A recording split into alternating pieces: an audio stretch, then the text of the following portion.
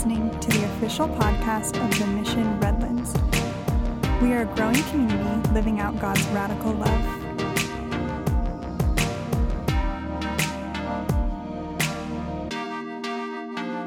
I brought my Bible today as an illustration. Now, this used to be a life application study Bible. You know, if you've ever seen them, they're usually about half this size. And they usually look a lot nicer, and usually the Old Testament is still connected to the rest of the Bible. But I brought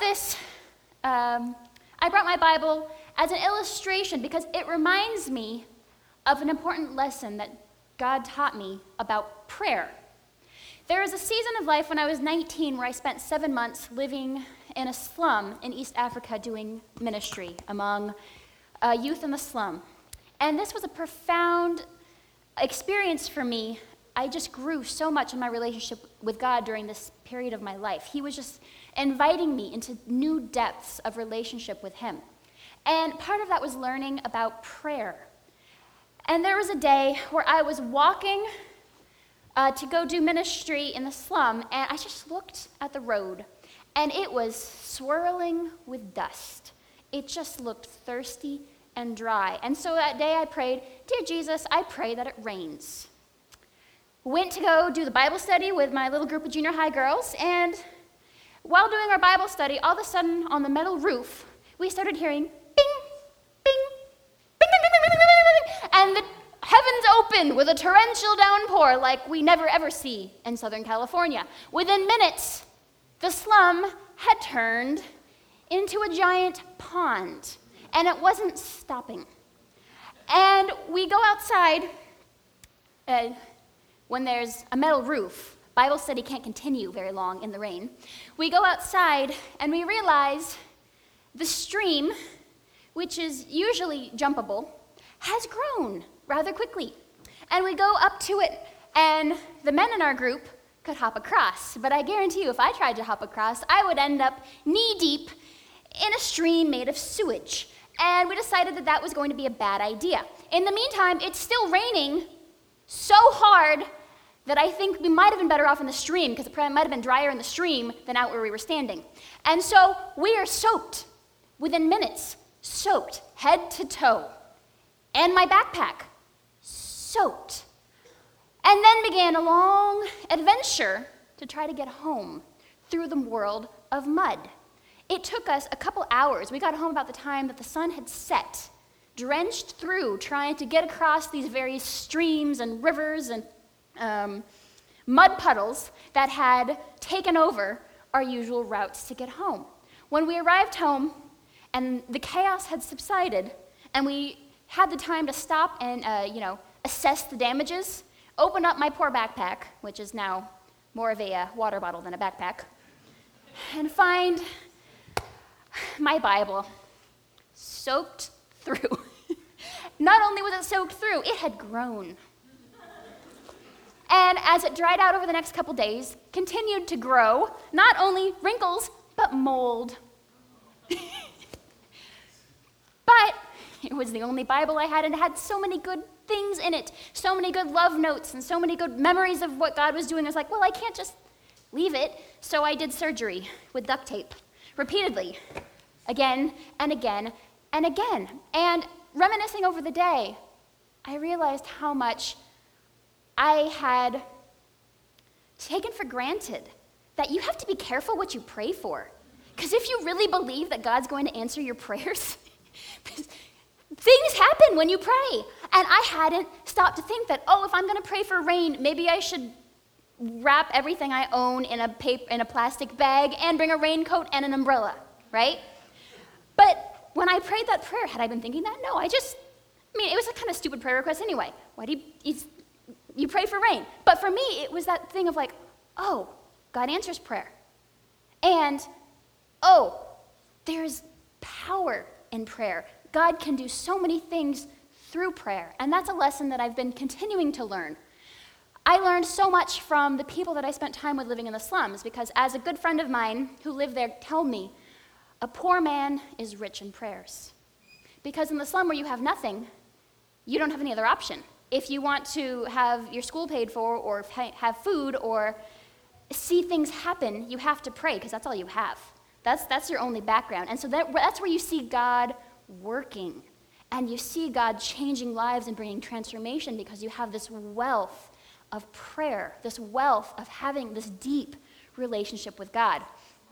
And I've been learning over the years so much from spending time with people about how much I don't know about prayer. It's something that I don't think you ever fully finish learning. It's kind of like an onion, has layers. As soon as I think I've gotten through one layer and finished crying over it, there's always another, and another, and another, and a deeper and a richer layer of prayer to get into. And there's so much more that I have to learn. And the more that I learn that I don't know, which is exciting and overwhelming at times because I want to know how to pray, but I feel like I'm just starting. I'm still a novice, and I have so much to learn. So today, during our message, we're going to talk about why we pray, some types of prayer, and how it is that we pray. Now, first thing is, if we're going to talk about prayer, what is prayer? Prayer can simply be defined as communication with God. And communication is more than just talking to God, because communication, remember, it involves our body language, it involves listening, it involves expressions, it involves those times when you don't even have words and you can still communicate with God. And so prayer is communication with God. And to help us understand why we pray, I want to use the metaphor of marriage. Our relationship with God, God himself has called or compared to marriage multiple times throughout Scripture. He refers to his relationship with the church, us, his bride, in the metaphor of marriage. We are called his bride, he is called the husband, the bridegroom. And the principles that work in maintaining a good marriage also work in maintaining a good relationship with God, right? Because what's the key to a good marriage? Communication. If I don't talk to my husband, we're not going to get along very well. Or if our communication is only made up of, hey, did you take the trash out? We're not going to have a good marriage, right? Because marriage involves intimacy. It involves, yes, we have to talk about taking out the trash, but we also have to talk about shared dreams and hopes and fears and visions. And I have to listen to him, and he has to listen to me, because if I'm doing all the talking, it's not a very good marriage either. And so in prayer, if you use those same types of approaches that you would use to maintain a good relationship, in your relationship with God, it can grow in depth. And you can keep peeling back those layers of the onion to go deeper and deeper in your intimacy with God. Now, why pray? First reason why we should pray is that prayer builds relationship, just as communication in marriage builds the relationship. Now, when I pray, I have a lot of stupid prayer requests. And by stupid, I mean these are the prayer requests that aren't going to change the world and really don't sound super spiritual, but I pray them all the time. Like where are my car keys? Dear Jesus, help me find my car keys. There's been a lot of those type of prayer requests. There's also the prayer request of oh, dear Jesus, let the traffic go. I know I'm late, forgive me for my tardiness, but Jesus, I need a miracle, okay? Now, there's also the prayer requests that are just really, they just sound so unspiritual and fleshly when I say them out loud. There was a day where I was living in East Africa, and I just saw these beautiful African dresses, and I said, dear Jesus, I want an African dress. Now, granted, I could have gone out and bought one, but I didn't. I just said, dear Jesus, I want an African dress. And you know what happened? The next day, a random person walked up to me with a bag, and in the bag was a beautiful African dress. And I said, thank you, Jesus, you love me. And it meant so much more to me than going out and buying it, right? There was a time where I wanted Wicked tickets because I was leaving for Africa, and I was like, I want to see Wicked, and this is the only time I have, and they have a raffle where you can win front row tickets. So I put my name in, and I said, dear Jesus, I want to win Wicked tickets. And guess who was sitting in front row at the Pantages that night? Stupid prayer requests. But what was the purpose of those stupid prayer requests? Jesus telling me he loved me. He cared about those stupid things, okay? He listened and he heard and he used those to build the relationship where I learned that I can trust him with the big things and the little things. He cares about both. And it builds the relationship. A 19th century pastor, poet, and author named George MacDonald, who was a big influence on the life of C.S. Lewis, talked about why we pray. Why do we pray if God already knows what we need better than we do? And he said, what if he knows prayer is the thing we need first and foremost? What if the main object in God's idea of prayer be the supplying of our endless need, the need of himself? What if the good of all our smaller and lower needs lies in this, that they help drive us to God? And that is the purpose of my stupid prayer requests, is they remind me that God loves me. The dress and the wicked tickets weren't what was important. What was important was my relationship with God and the fact that I would bring him my stupid prayer requests. Now, granted, there's many that he doesn't answer, like sometimes my car keys really don't show up again. But I still pray it. In the same way that I still might ask my husband, hey, did you take out the trash? Do you know where my car keys are? All those conversations that just are part of life, that are part of the little details that keep our lives running. And in order to have a healthy relationship, we bring them because that's how a relationship functions. We need to talk about the big things and the little things. And in addition to talking about the little things, those big things, the deep prayer requests, are also vitally important. In the same way in marriage, that if the only thing I talk about is taking out the trash, we're going to have a shallow relationship. The same way with God. I need to talk about more than, oh, God, help me through today. God, where is my, God, I pray for this person's healing. I pray for my list. I also need to pray about, God, I am afraid. Or, God, my heart is broken today. Or, God, I want this to happen. Or, God, why are things the way that they are? Those deep heart cries where I can ask God what's really going on, and he can sometimes just listen and sometimes answer back. In the same way that for my relationship with my husband to grow, I have to share the deep things that are going on, the beautiful and the less beautiful, right? Because that's how we know each other's hearts. And the goal of those deep prayer requests is to be able to get a hold of the heart of God himself. He may not tell me the answers to all of my deep prayer requests, but he will answer with his presence, with that sense that he is there and he has heard me, and that's worth more than any specific answered prayer. The knowledge that I have a relationship with the God of the universe who loves me more than life itself is worth more than any gift that he can give me. Now, E.M. Bounds, a Methodist pastor during the Civil War, said that prayer is the contact of a living soul with God. Prayer fills man's emptiness with God's fullness. It fills man's poverty with God's riches. It puts away man's weakness with God's strength. It banishes man's littleness with God's greatness. Prayer is God's plan to supply man's great and continuous need with God's great and continuous abundance. We pray not to get things from God. We pray because we need God. We need him himself.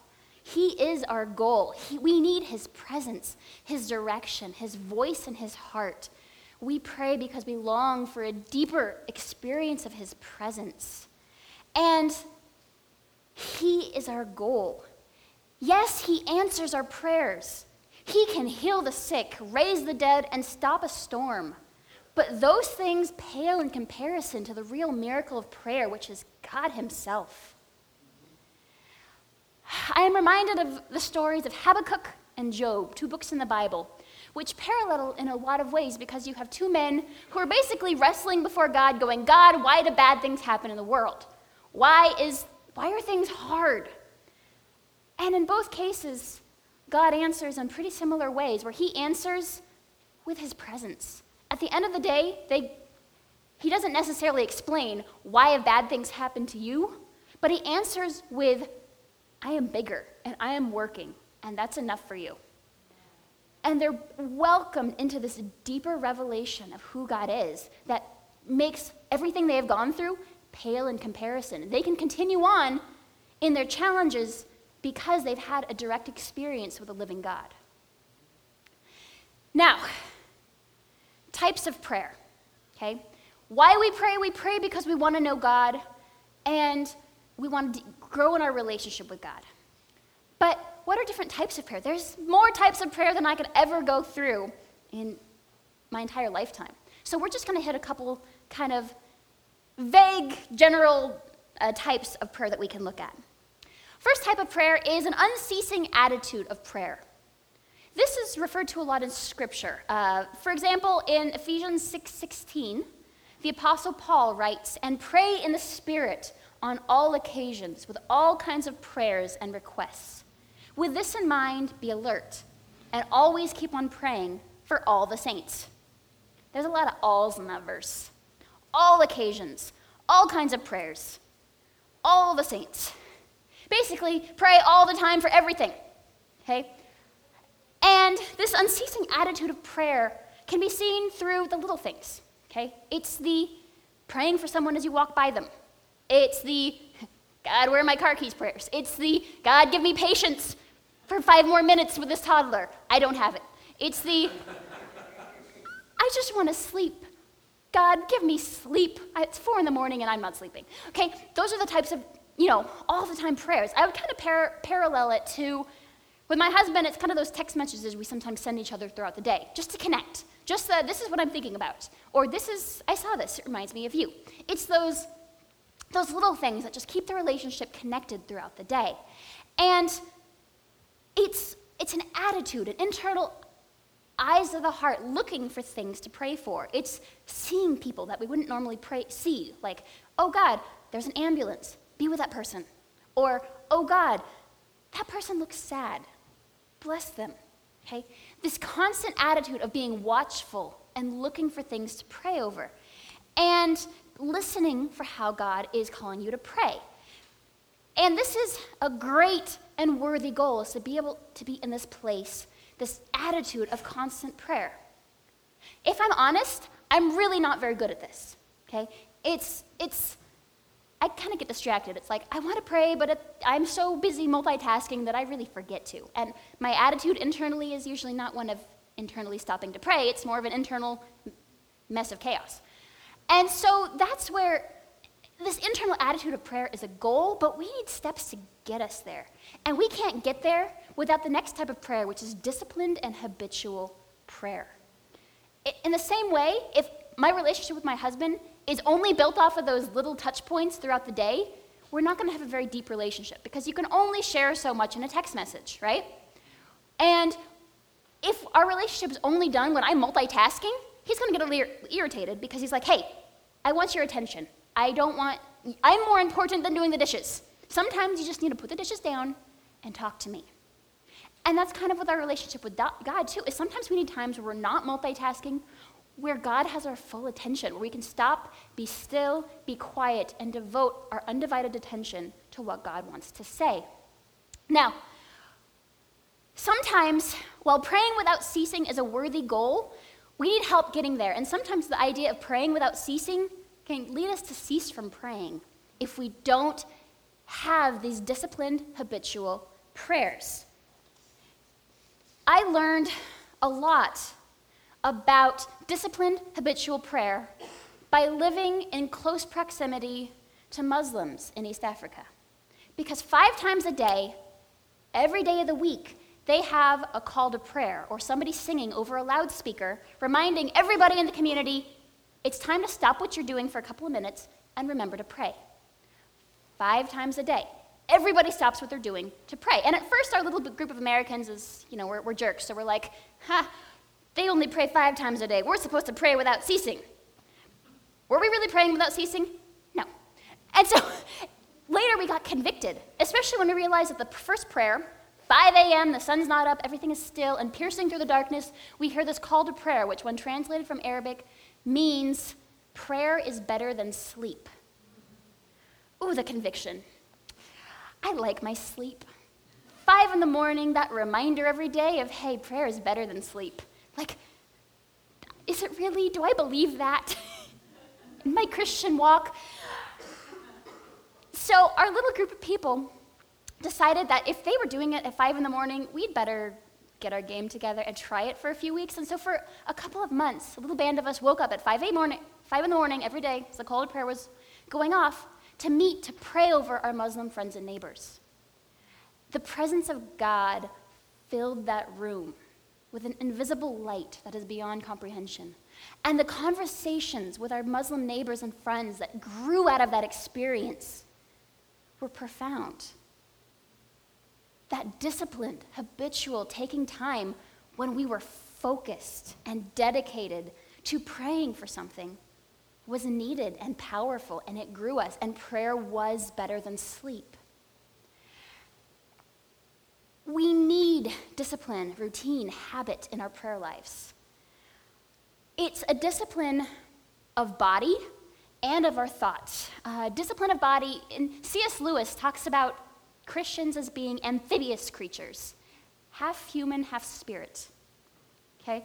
He talks about how our body posture is important when we pray. We can pretend that it's not, but if I'm lying down when I pray, I'll fall asleep. If it's the afternoon and I pray, I'll fall asleep. If it's the morning and I pray, I fall asleep. Pretty much any time of day. I can fall asleep walking when I pray. Body posture is important. What are the postures that we can do when we pray to remind our bodies that we are in prayer? Focus us, okay? I have to write my prayers because I'm so distractible that if I'm not writing, I'm more likely to fall asleep. The more movement I do, the better as well, because the whole kneeling by the side of my bed, that's too close to being in my bed. So the more things I can do to wake myself up, the better chance I have of praying, okay? So what are those things of discipline of body that we can do to encourage us to pray? And discipline of thoughts. Whenever you try to actually get yourself in a discipline, you're going to find how hard everything is against you being disciplined. It's kind of like a workout routine. As soon as you try to get into it, everything in the world sounds better than working out. It's the same with prayer. As soon as you want to pray, your stomach starts growling. You start thinking about that sandwich. That movie never sounded as good, or that pillow is sweet, okay? Because you're trying to pray, and there's an enemy of our souls who doesn't want us to pray. And so, of course, everything in the world is going to show up at just that point when you're trying to discipline yourself to pray. And half the time we can spend our time praying, daydreaming, thinking about the laundry, doing anything else other than actually praying. And we have to bring back our thoughts and focus them on the reason that we're praying. C.S. Lewis says that in the Screwtape Letters, where he's talking about the story of a junior demon telling a senior demon telling a junior demon how to throw this little Christian off track, he talks about how that it's funny how mortals always picture us as putting things into their minds. In reality, our best work is done by keeping things out. The simplest is to turn their gaze away from him towards themselves. And the senior demon tells the junior demon that what to avoid the most in the life of this human being is man trusting himself to the completely real, external, invisible presence there in the room. This, he calls, is the real nakedness of the soul in prayer. And he says, you will be helped by the fact that humans themselves do not desire this as much as they suppose. This real nakedness of the soul in prayer, where you have that in-depth experience with a living God, can terrify the daylights out of us. Do we really want to have that rainstorm overflow our lives? Do we really want to have that experience of the divine presence in our lives as much as we suppose? And if we do, God will answer. He promises that those who seek him will find him. And sometimes we don't necessarily know what we're in for. Now, our goal in the disciplined prayer is to discipline our mind and our body and our hearts to the points where we can get into that point of our lives where we are in a constant attitude of unceasing prayer, where we can devote ourselves to prayer, where it's a habit. Okay? Habits are powerful in our lives. So much of what we do is determined purely by habit. And I've seen the habit of prayer lately in my little almost 3-year-old. So sometimes we've tried to make it a habit before dinner and before bed, we pray with him. And one day, he's like, I want to pray too. Like, okay. And he'd start with, Dear God, amen. Like, well, that's a start, right? But then about 2 weeks ago, he goes, I want to pray. We're like, okay, Ezra, you pray.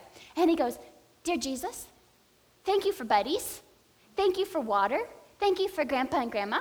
Thank you for Daddy and Mommy. Amen. I'm like,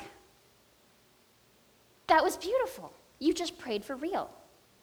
And we didn't force him to do it. He learned it through habit, through exposure. And that's something that we all can learn through habit. We learn as we do it again and again and again. So, another type of prayer we can talk about are creative and spontaneous prayer. Yes, I realize talking about disciplined and habitual kind of sounds the opposite of creative and spontaneous. But we need both. Just the same way that sometimes I need regular date nights and regular times away with my husband, sometimes I need times that are spontaneous and creative.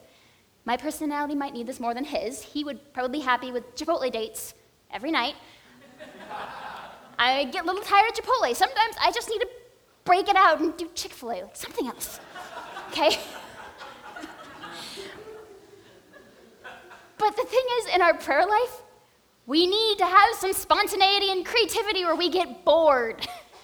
I mean, sometimes when I fall asleep in prayer, besides the time that I'm exhausted, which is a lot, but there's other times I'm just bored because I've done the same thing for months. And I need something new.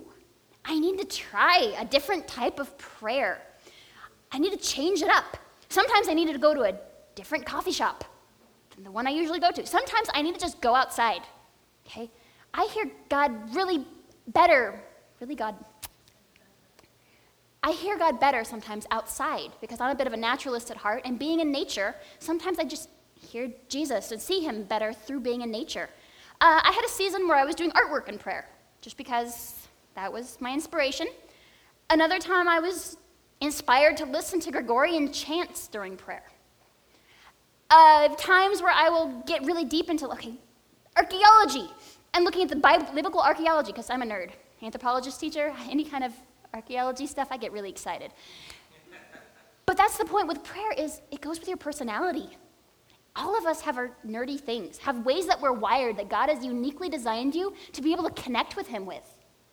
And go with those. What are your passions, your desires, the things that you love to do? How can you incorporate those into your prayer life? Do you pray better by hiking? Do you pray better looking at artwork? Do you pray better in nature? Do you pray better while moving? What are the things that you can do to spice up your prayer life that are uniquely designed and hardwired into your personal personality? Okay.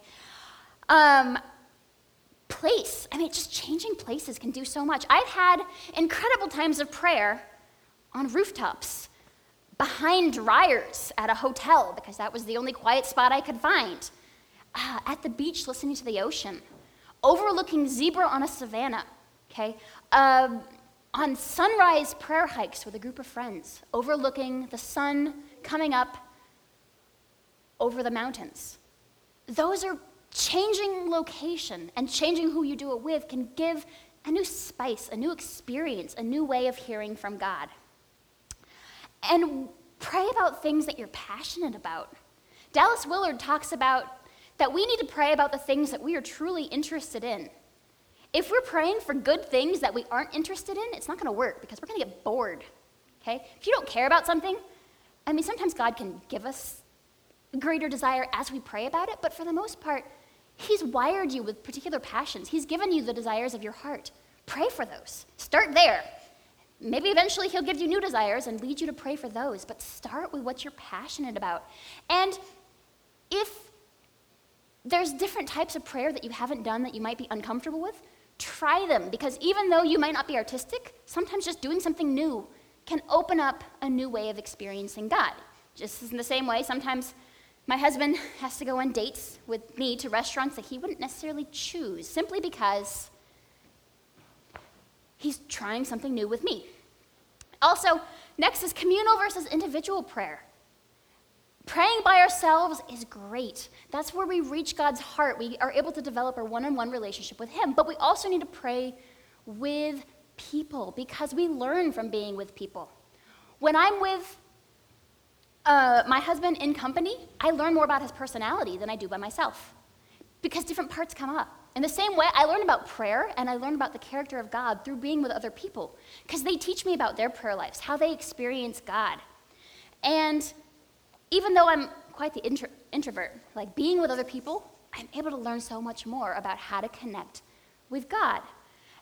And that's why Sunday nights here at the Mission, we have prayer nights where we dedicate time just to pray as a church.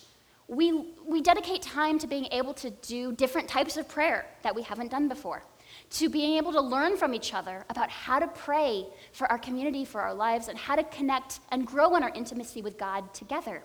Because right now, during this particular season of life, I get distracted really easily when I'm by myself. I mean, if I'm at home, I see trucks on the floor, I see things that need to be cleaned, I get distracted. And so my prayer life during this season by myself isn't always the best. I come to Sunday nights because I need accountability to keep me praying, okay? When I come to Sunday nights, a bunch of other people are praying, that encourages me to pray as well. And it keeps me accountable to be praying, and it gives me the inspiration to pray. So finally, how do we pray? Pray as God leads you. Pray in the way that only He can teach you. He promises to teach us how to pray. He promises not to leave us by ourselves as we pray. And also pray in your season of life. I had a season of life where God convicted me that in order for me to spend time with Him, I needed to fast and pray 1 day a week. And I would go on top of a mountain and spend the entire day in worship and prayer and time with Jesus. And it was sweet and rich and beautiful, and I grew so much. That was a season. I'm a wife and a mother right now, working a bunch of jobs. I can't spend a day on top of a mountain with a toddler. He'd fall off the mountain. And so it's not reality for this particular season in my life. But I can go to a coffee shop when he's at preschool 1 day a week and spend an hour or two of precious time on a date with my Jesus. And He can minister to my soul in a very sweet, real way. And that's where I'm at. I've had seasons, especially when Ezra was first born, prayer wasn't happening. My prayers consisted of, "Dear Jesus, help me survive." Okay? That was a season. We have seasons of life that go along with where we're at, our stage, our personality. And the beautiful thing is, God knows. And He works with us where we're at. He meets us where we're at because He longs for us to pray. And He longs to connect with us. And He will guide us into how to pray. And Oswald Chambers says that prayer does not fit us for the greater work. Prayer is the greater work. Prayer is the battle. It is a matter of indifference where you are. Whichever way God engineers your circumstances, the duty is to pray. Never allow the thought, "I am of no use where I am," because you can certainly be of no use where you are not. Wherever God has dumped you in circumstances, pray to Him all the time.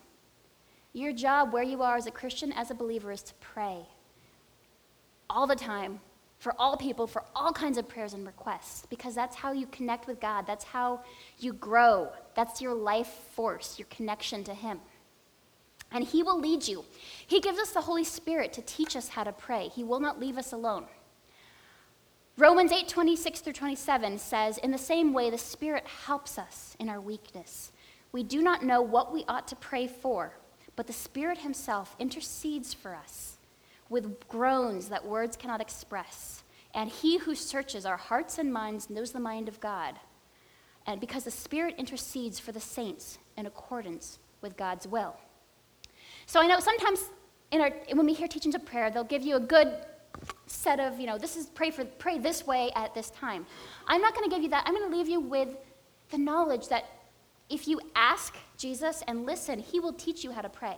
He gives his Spirit into your heart where he will tell you, this is how to pray. If you honestly have the desire to know him and grow in intimacy, and you take the time to seek him, he will teach you how to do it. You just need to stop, quiet your minds, and listen, and go with what it is that he tells you.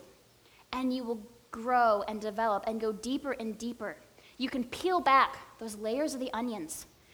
Go into community, come Sunday nights, pray with others, ask in grow groups, ask other people about their prayer lives. We can learn from each other to peel back the layers of the onion to be able to get to that real nakedness of the soul in prayer, where we have a deeper and deeper intimacy with God.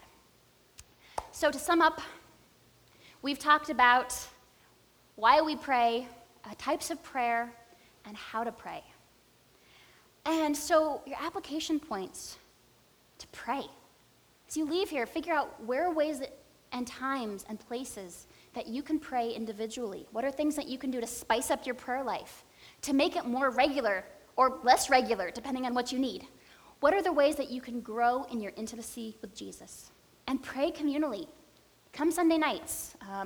Meet with a friend and pray with them on a regular basis. Take time with your grow group to pray. Gather a group of believers to pray over something you have in common, or do a type of, if you really like bike riding, have bike ride prayers. Find some way to pray without ceasing on a regular, creative, spontaneous basis, and go deeper and let God change you in the process. Thank you.